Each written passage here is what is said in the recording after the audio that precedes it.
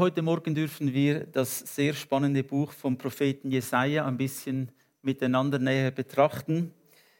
Es gibt einen ganz bekannten Vers im Jesaja 6,8.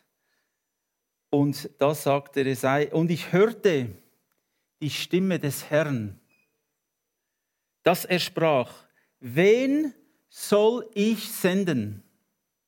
Wer will unser Bote sein?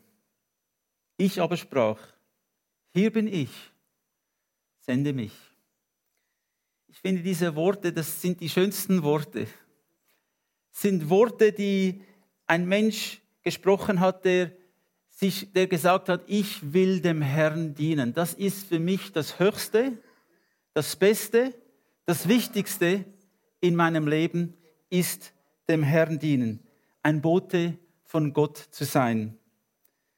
Und das ist genau das, was er ist ein Vorbild für uns, der Jesaja, in dieser Sache, dass wir bereit sind zu sagen: Hier bin ich. Hast du das auch dem Herrn schon gesagt? Hier bin ich, sende mich. Kommt nicht darauf an, wohin oder wie lange, sondern ich gehe einfach, wenn der Herr sagt: Gehe für mich. Ich denke, das ist so wichtig, dass wir verstehen, dass der Herr Menschen sucht, nicht die Fähigkeiten haben. Er sucht Menschen, die bereit sind. Die Fähigkeiten kann er geben.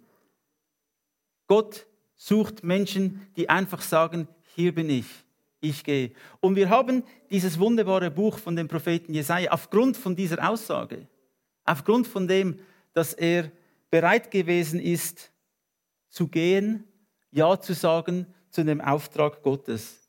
Und das war nicht ein einfacher Auftrag, es war ein gewaltiger Auftrag. Er wusste vermutlich nicht, was alles auf ihn zukommen würde, aber er hat einfach Ja gesagt zu dem, was Gott ihm sagte.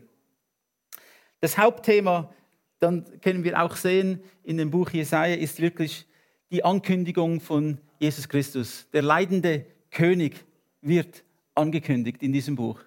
Es wird gezeigt, dass Jesus Christus kommen wird. Es ist eines der eindrucksvollsten Bücher im Alten Testament, was die messianischen Prophetie betrifft. In diesem Buch haben wir so viele spezifische Aussagen über das Kommen von Jesus Christus, wie in keinem anderen Buch. Ja, der Jesaja hat diese Sprache angewandt, um uns zu zeigen, wer dieser Jesus ist. Zum Beispiel lesen wir, dass Christus wie ein Lamm sein wird, wie ein Lamm, das zur Schlachtbank geführt wird. Und dass er viele gerecht machen wird und die Sünden der Menschen tragen wird. Das hat der Jesaja gesagt. 14 Generationen vor der Ankunft von Jesus Christus. Das ist eine lange Zeit voraus. Und alle Details dieser Ankündigungen sind erfüllt worden in Jesus Christus. Jesaja ist auch der meist zitierte Prophet im Neuen Testament. Wenn wir die Briefe des Paulus lesen, die Evangelien, andere Briefe im Neuen Testament, wird der Jesaja am meisten zitiert. Denn es ist interessant, das Jesaja-Buch ist wie eine kleine Bibel in sich selbst. Also wenn ich ein Buch auswählen müsste vom Alten Testament, wenn ich nur ein Buch zur Verfügung hätte, dann wäre es für mich das Buch des Jesaja. Die Bibel das Alte Testament hat 39 Bücher und das Neue Testament hat 27 Bücher. Und interessanterweise, das Buch von Jesaja hat auch 39 Kapitel, die sich vor allem mit dem Gesetz und mit der Gerechtigkeit Gottes und der Geschichte Israels beschäftigen. Und dann 27 Kapitel, die sich vor allem mit den Prophezeiungen, mit dem Kommen von Jesus Christus beschäftigen, mit den Verheißungen. Es ist nicht interessant, diese Aufteilung. Es ist wie eine kleine Bibel, es beinhaltet sehr viel. Ja, der Jesaja lebte ungefähr 700 vor Christus. 700 Jahre vorher hat er prophezeit und hat er alle diese spezifischen Prophezeiungen gegeben. Und der Jesaja war eine interessante Person, denn er war nicht einfach eine arme Person, er war eine sehr einflussreiche Person.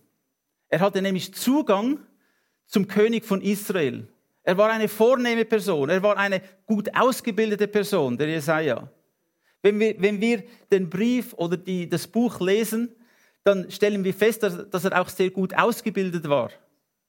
Er hatte viel gelernt, er hatte die besten Schulen. Und diese Person, die andere Möglichkeiten gehabt hätte, er hatte Zugang zum König, vielleicht war er ein Verwandter des Königs, vielleicht gehörte er einfach zu einer sehr vornehmen Familie. Dieser Mensch, der alles hatte, er hatte Einfluss, er hatte Ansehen, er hatte Zugang zu den höchsten Regierungsgremien. Dieser Mann war bereit, alles wegzuwerfen und zu sagen, Herr, hier bin ich, sende mich. Ich finde das erstaunlich. Es gibt die Menschen, die nicht viel zu verlieren haben, die sagen, ich nehme Christus an, was kann ich schon verlieren? Auch das ist völlig okay. Das passiert in den meisten Fällen von uns. Aber es gibt auch Menschen, die in einer Berufung stehen, die eine hohe Position haben und die dann sagen, ich bin bereit, alles abzulegen. Ich bin bereit, Christus zu verkündigen. Ich bin bereit, Gott nachzufolgen. Nun, der Jesaja hatte 2 Söhne. Der eine Sohn hieß Maher Shalal Hashbaz. Ich hoffe, niemand von euch nennt euren Sohn irgendwie diesen Namen, Maher Shalal Hashbaz. Und der Name bedeutet, bald kommt Plünderung, eilends kommt Raub. Das ist, was dieser Name bedeutet. Also der Name seines Sohnes war eine Prophezeiung auf das, was kommen würde. Ja, das ist doch eine Anschauungslektion im Leben des Jesaja von seiner eigenen Familie. Und da hat er einen anderen Sohn, Shear Jashub hieß dieser. Und das bedeutet, ein Überrest wird zurückkehren. Ein Überrest wird zurückkehren. Auch das ist wieder eine Lektion für uns im Leben des Propheten Jesaja in seinen Kindern, dass der Herr erstens einmal bestrafen wird, denn er wird Sünde bestrafen. Er wird sie vielleicht nicht gerade jetzt bestrafen, aber die Zeit kommt. Die Zeit des Gerichtes wird kommen, auch für unsere Zeit. Jeder Mensch wird eines Tages vor dem allmächtigen Gott stehen und Rechenschaft ablegen müssen für seine Handlungen, für seine Worte, für seine Taten. Aber wir wissen auch, und das sehen wir so schön und eindrücklich im Buch des Jesaja, dass wenn wir uns zu Gott wenden, wenn wir uns abwenden von unseren Sünden, dann ist er da, um zu vergeben, um neu zu machen, um uns Gerechtigkeit zu schenken, als ein göttliches Geschenk. Im Jesaja 1, 18 bis 20 lesen wir folgende Verse. Kommt denn und lasst uns miteinander rechten, spricht David. Also sagt, komm, haben wir doch eine Diskussion. Diskutieren wir miteinander. Wer von euch liebt es zu diskutieren? Am Donnerstagabend haben wir allejenigen, die immer diskutieren. Schön. Ich auch. Wenn du es liebst zu diskutieren, dann hast du eine Einladung, mit dem Herrn zu diskutieren. Er sagt, kommt zu mir, haben wir doch eine Diskussion. Er sagt, wenn eure Sünden wie Scharlach sind oder rot wie Blut, rot wie Scharlach sind, wie Schnee sollen sie weiß werden. Wenn sie rot sind wie Karmesin, wie die Wolle sollen sie werden. Wenn ihr willig seid und hört, so sollt ihr das Gute des Landes essen. Wenn ihr euch aber weigert und widerspenstig seid, so sollt ihr vom Schwert verzehrt werden, denn der Mund Jahwes hat geredet. Ja, da ist das Volk und die Könige, und Jesaja hat unter 4 verschiedenen Königen gedient in seiner Zeit. Sie sind immer weiter weg von Gott gekommen. Ähnlich wie unser Land. Unser Land hatte auch, die Schweiz, auch einen Anfang, wo wir gesagt haben, im Namen Gottes des Allmächtigen. Wir haben eine Nationalhymne, die eigentlich ein Lobpreis Gottes ist. Wir haben viele Kirchen, aber wenn wir heute in vielen Kirchen gehen, sind die Stühle leer. Die Menschen sind von Gott weggekommen, viele. Und wie die Menschen von Gott wegkommen und Ungerechtigkeit in das Land hereinkommt, kommt auch das Gericht irgendwann. Und das ist genau die Situation, in der Israel war. Ungerechtigkeit wurde zugelassen, nicht nur zugelassen, sondern gefördert von dem König selbst. Und durch das wurde das Volk in die Irre geführt und sie wurden alle dann, wir wissen, in die Gefangenschaft gebracht. Das Volk wurde zerstört. Israel gab es nicht mehr. Und Israel war einmal ein mächtiges Volk. Wenn wir an David denken, wenn wir an Salomon denken, wenn wir an all die Könige auch denken, die gut waren, wie Gott sein Wort dem Volk offenbart hat, wie Gott sich selbst offenbart hat, wie Gott Propheten berufen hat und ihnen das Wort, sein Wort, Gottes Wort weitergegeben hat. Die Menschen sind immer weiter und weiter weg von Gott gekommen. Und ich sehe das auch in unserer Gesellschaft. Ich sehe dasselbe Bild, dass auch wir als ein Land von Gott wegkommen und ihn nicht mehr ehren. Und ja, unsere Regierung muss einfach wissen, es kommt ein Gericht auf euch zu. Es kommt ein Gericht auf unser Land zu, wenn wir nicht umkehren, Buße tun und das tun, was der Herr sagt. Rechten wir doch mit dem Herrn, diskutieren wir mit dem Herrn. Können wir unsere eigene Gerechtigkeit präsentieren? Nein. Das Einzige, was wir tun können, ist an seine Gnade appellieren. Das Einzige, was wir tun können, ist um Vergebung beten und den Herrn bitten, uns zu vergeben, unser Land zu heilen. Denn was in Israel passiert ist, kann auch hier in der Schweiz passieren. Kann überall passieren. Denn wo Ungerechtigkeit herrscht, wo Sünde herrscht, da kommt Zerstörung. Es ist nur eine Frage der Zeit. Aber der Herr gibt einen Ausweg. Denn er sagt, auch wenn eure Sünden rot sind wie Blut, ich will euch reinwaschen.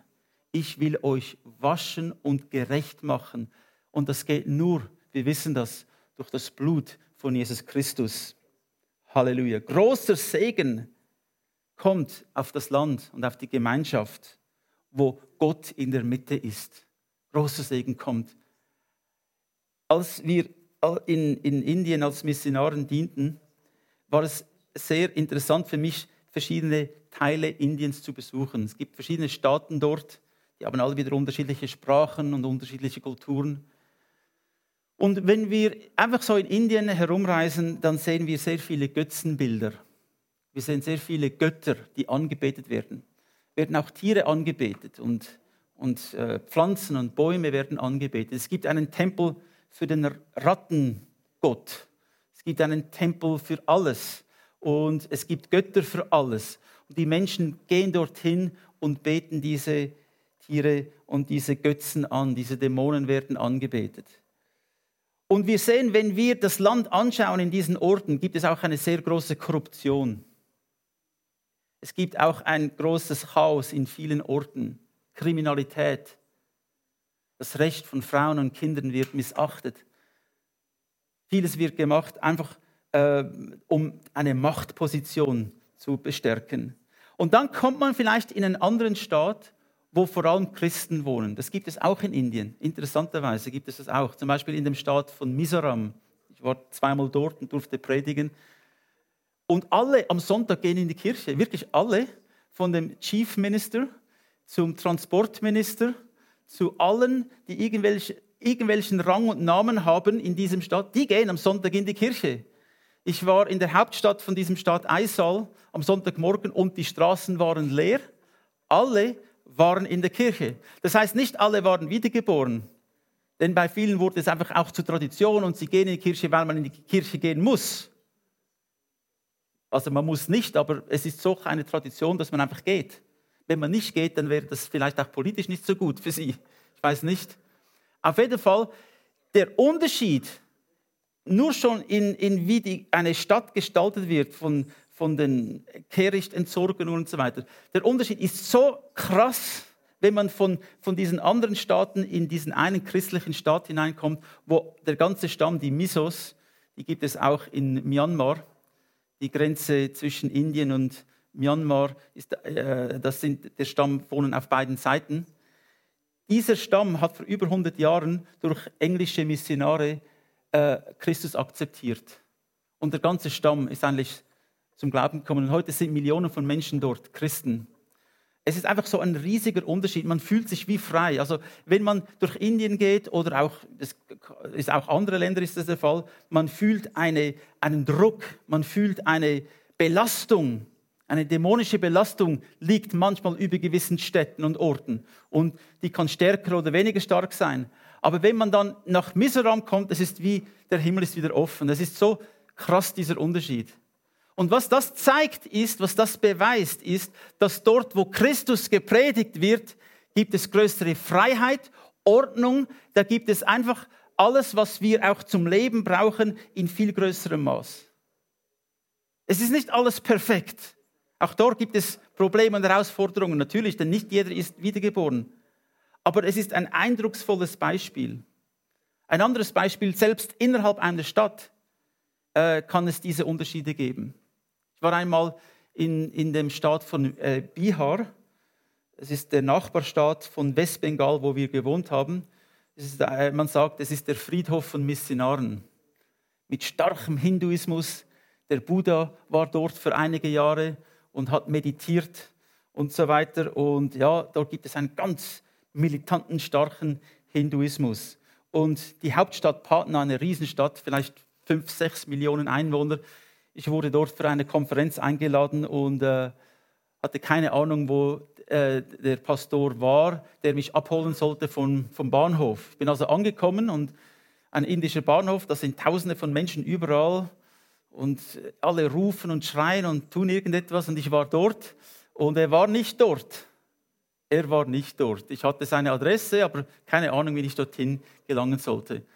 Und so hat mich Gott über verschiedene Kanäle dann mir das Leben gerettet und mich zu einem richtigen Ort gebracht. Aber ich war dann unterwegs mit einem Koffer und es war staubig und es war heiß und auf einmal habe ich ein Haus gesehen und ein paar Häuser und es war irgendwie anders dort.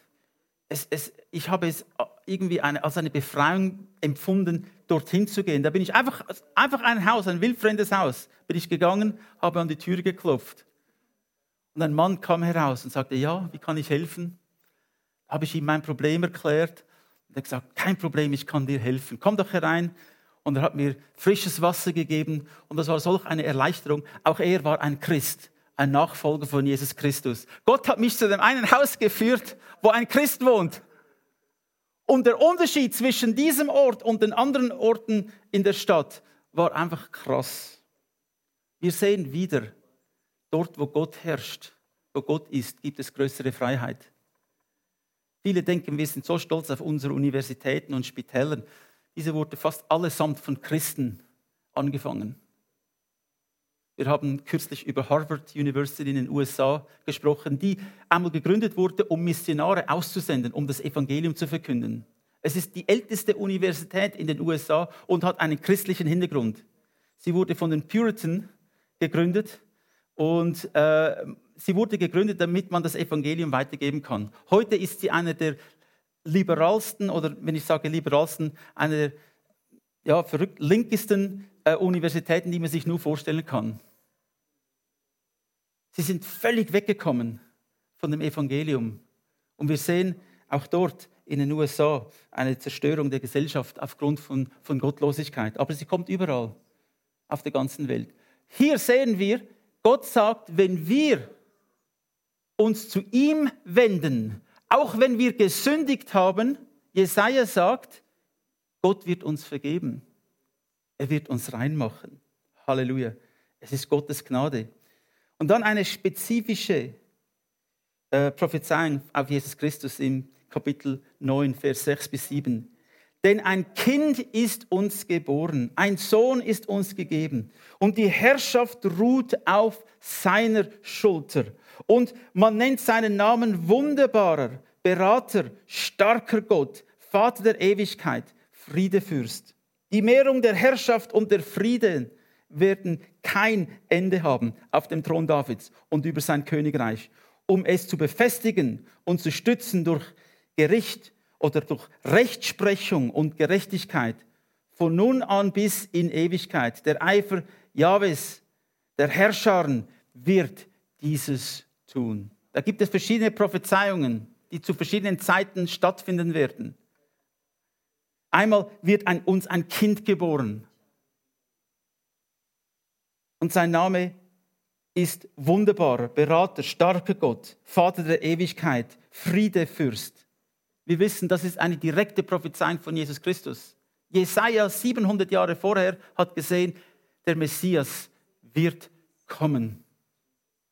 Und er hat ihn beschrieben auf unterschiedliche Art und Weise. Und dann hat er auch gesagt, ein Resultat von seinem Kommen wird sein, dass eine Zeit kommen wird, auch in Israel, wo es wieder einen König gibt und wo Frieden herrschen wird und Gerechtigkeit. Diese Zeit ist noch nicht jetzt. Sie wird kommen, wenn Jesus Christus zurückkehrt auf diese Erde und auf dem Thron David sitzen wird. Und es wird Friede herrschen auf dieser Erde für 1000 Jahre. Aber diese Zeit ist noch nicht jetzt. Zuerst passieren noch andere Dinge. Das war eine Prophezeiung in unsere Zeit hinein, in die letzten Tage. Es war eine Prophezeiung, dass Jesus kommen wird und was dann seine Regierung, seine Herrschaft bewirken wird zum richtigen Zeitpunkt. Halleluja. Unser Gott, den wir anbeten, ist nicht ein Gott, der von dir fordert. Er ist nicht ein Gott, der dich herunterdrücken will, wie ich das in vielen Religionen gesehen habe. Er ist ein Gott, der heißt wunderbar, Ratgeber, starker Gott, Friedefürst, König, gerecht. Das ist unser Gott. Und wenn du schon viel gereist bist, kannst du das auch vergleichen, wie die Menschen aus Angst ihre Götter anbeten, wie sie aus Angst Opfer bringen, weil sie denken, wenn sie es nicht tun, gehen sie in die Hölle oder sie sind verloren. Ja, was auch stimmt, denn nur Jesus Christus ist der Weg zum Vater. Nur Jesus Christus ist der Retter. Und ich möchte euch ermutigen, diesen wunderbaren Gott anzunehmen, diesen Ratgeber weiterzugeben, denn er ist der einzige Weg auch für unsere Nation. Eine andere Prophezeiung lesen wir in Jesaja 11, 1-2. Und es wird eine Rute oder ein Sprosse aufgehen von dem Stamm Isais und einen Zweig aus seiner Wurzel Frucht bringen, auf welchem wird ruhen der Geist des Herrn, der Geist der Weisheit und des Verstandes, der Geist des Rats und der Stärke, der Geist der Erkenntnis und der Furcht des Herrn. Jesus hat selbst diese Bibelstelle zitiert und gesagt, jetzt ist sie erfüllt in euren Augen. Er hat verstanden, dass diese Prophezeiung auf ihn gerichtet war. Dieselben Worte, die der Jesaja gesprochen hat, 700 Jahre vorher, hat Jesus dann auch gesprochen und gesagt, das ist, wer ich bin. Wer ist Jesus? Erstens einmal, er kommt vom Herrn, er wird vom Herrn gesandt. Er wird von Gott, dem Vater, gesandt. Er hat den Geist der Weisheit. Er hat den Geist der Erkenntnis, des Verstandes. Er hat den Geist des Rates und der Stärke und der Furcht des Herrn. Halleluja. Wir dienen diesem Gott. Wir dienen den Gott, der alle Weisheit hat, alle Kraft, allen Verstand, der den richtigen Rat gibt, der bei uns ist, alle Tage bis an das Ende der Welt. Halleluja. Das ist unser Gott. Und ich bin so froh, dass wir heute zusammenkommen durften und in seinem Namen, in dem Namen des wunderbaren Rates, des Ewigvaters, des Friedefürst, in seinem Namen, dass wir hier versammelt sind. Und wie der Jesaja prophezeit hat, dieser König kommen wird, das ist direkt das Resultat von dem, dass er gekommen ist, dass wir heute Morgen hier sind. Halleluja. Wir haben ihn gesehen in unserem Herzen und erlebt und gespürt, dass er der Herr ist, der Leben rettet.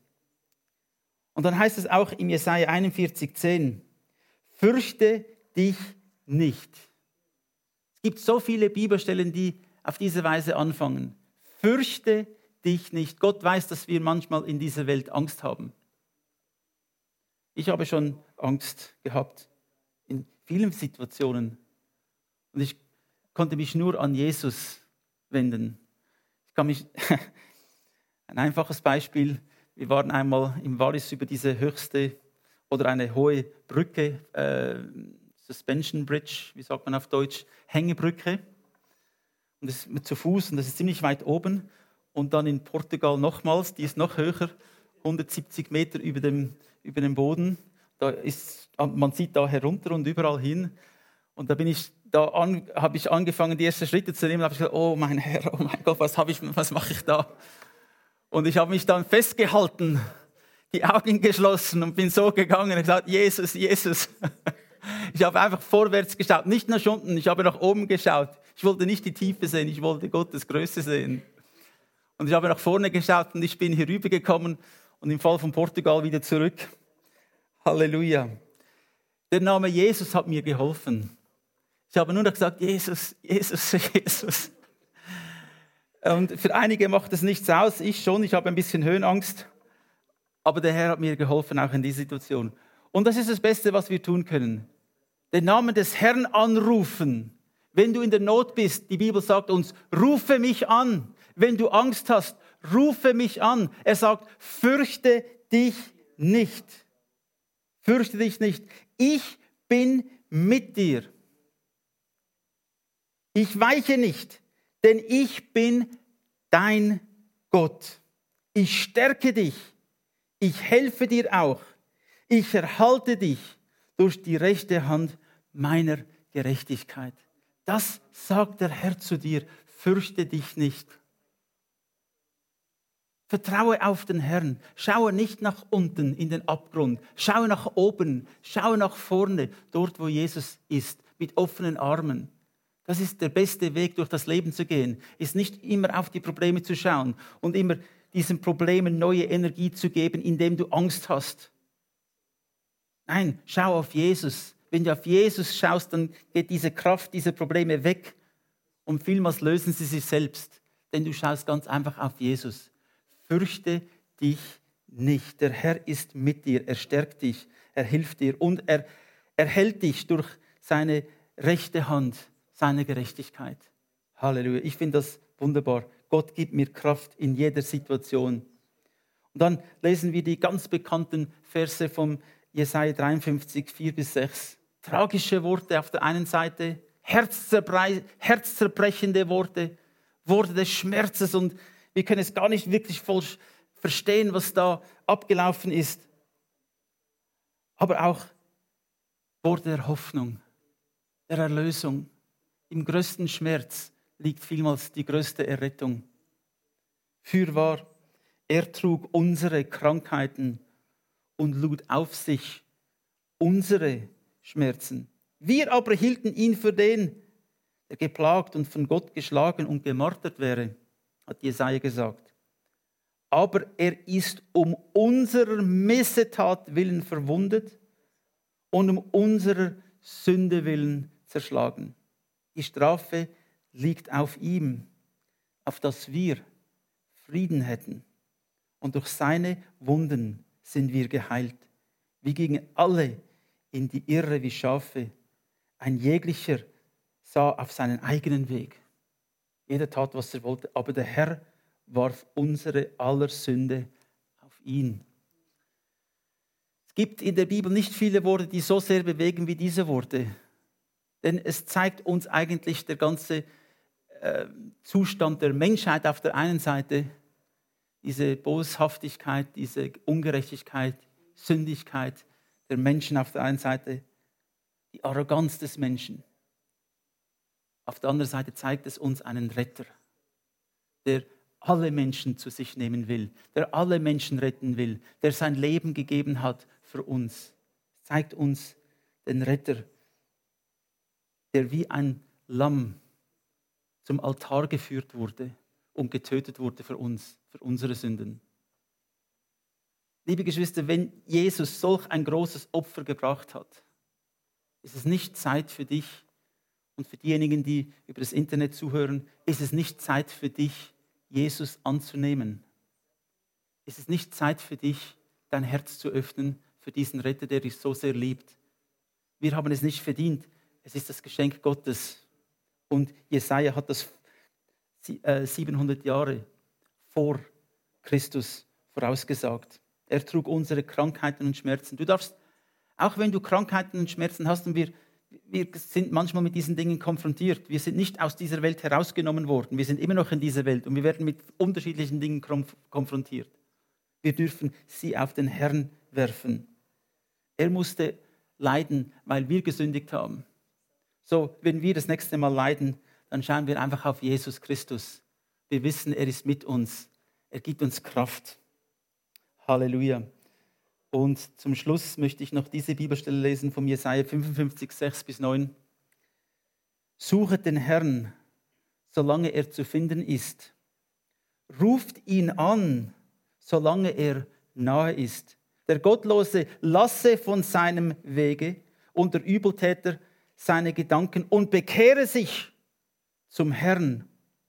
So wird er sich sein erbarmen und zu unserem Gott, denn bei ihm ist viel Vergebung. Er wird sich unserer erbarmen, denn er hat uns Vergebung geschenkt. Denn meine Gedanken sind nicht eure Gedanken und eure Wege sind nicht meine Wege, spricht der Herr, sondern so viel der Himmel höher ist denn die Erde, so sind auch meine Wege höher denn eure Wege und meine Gedanken denn eure Gedanken.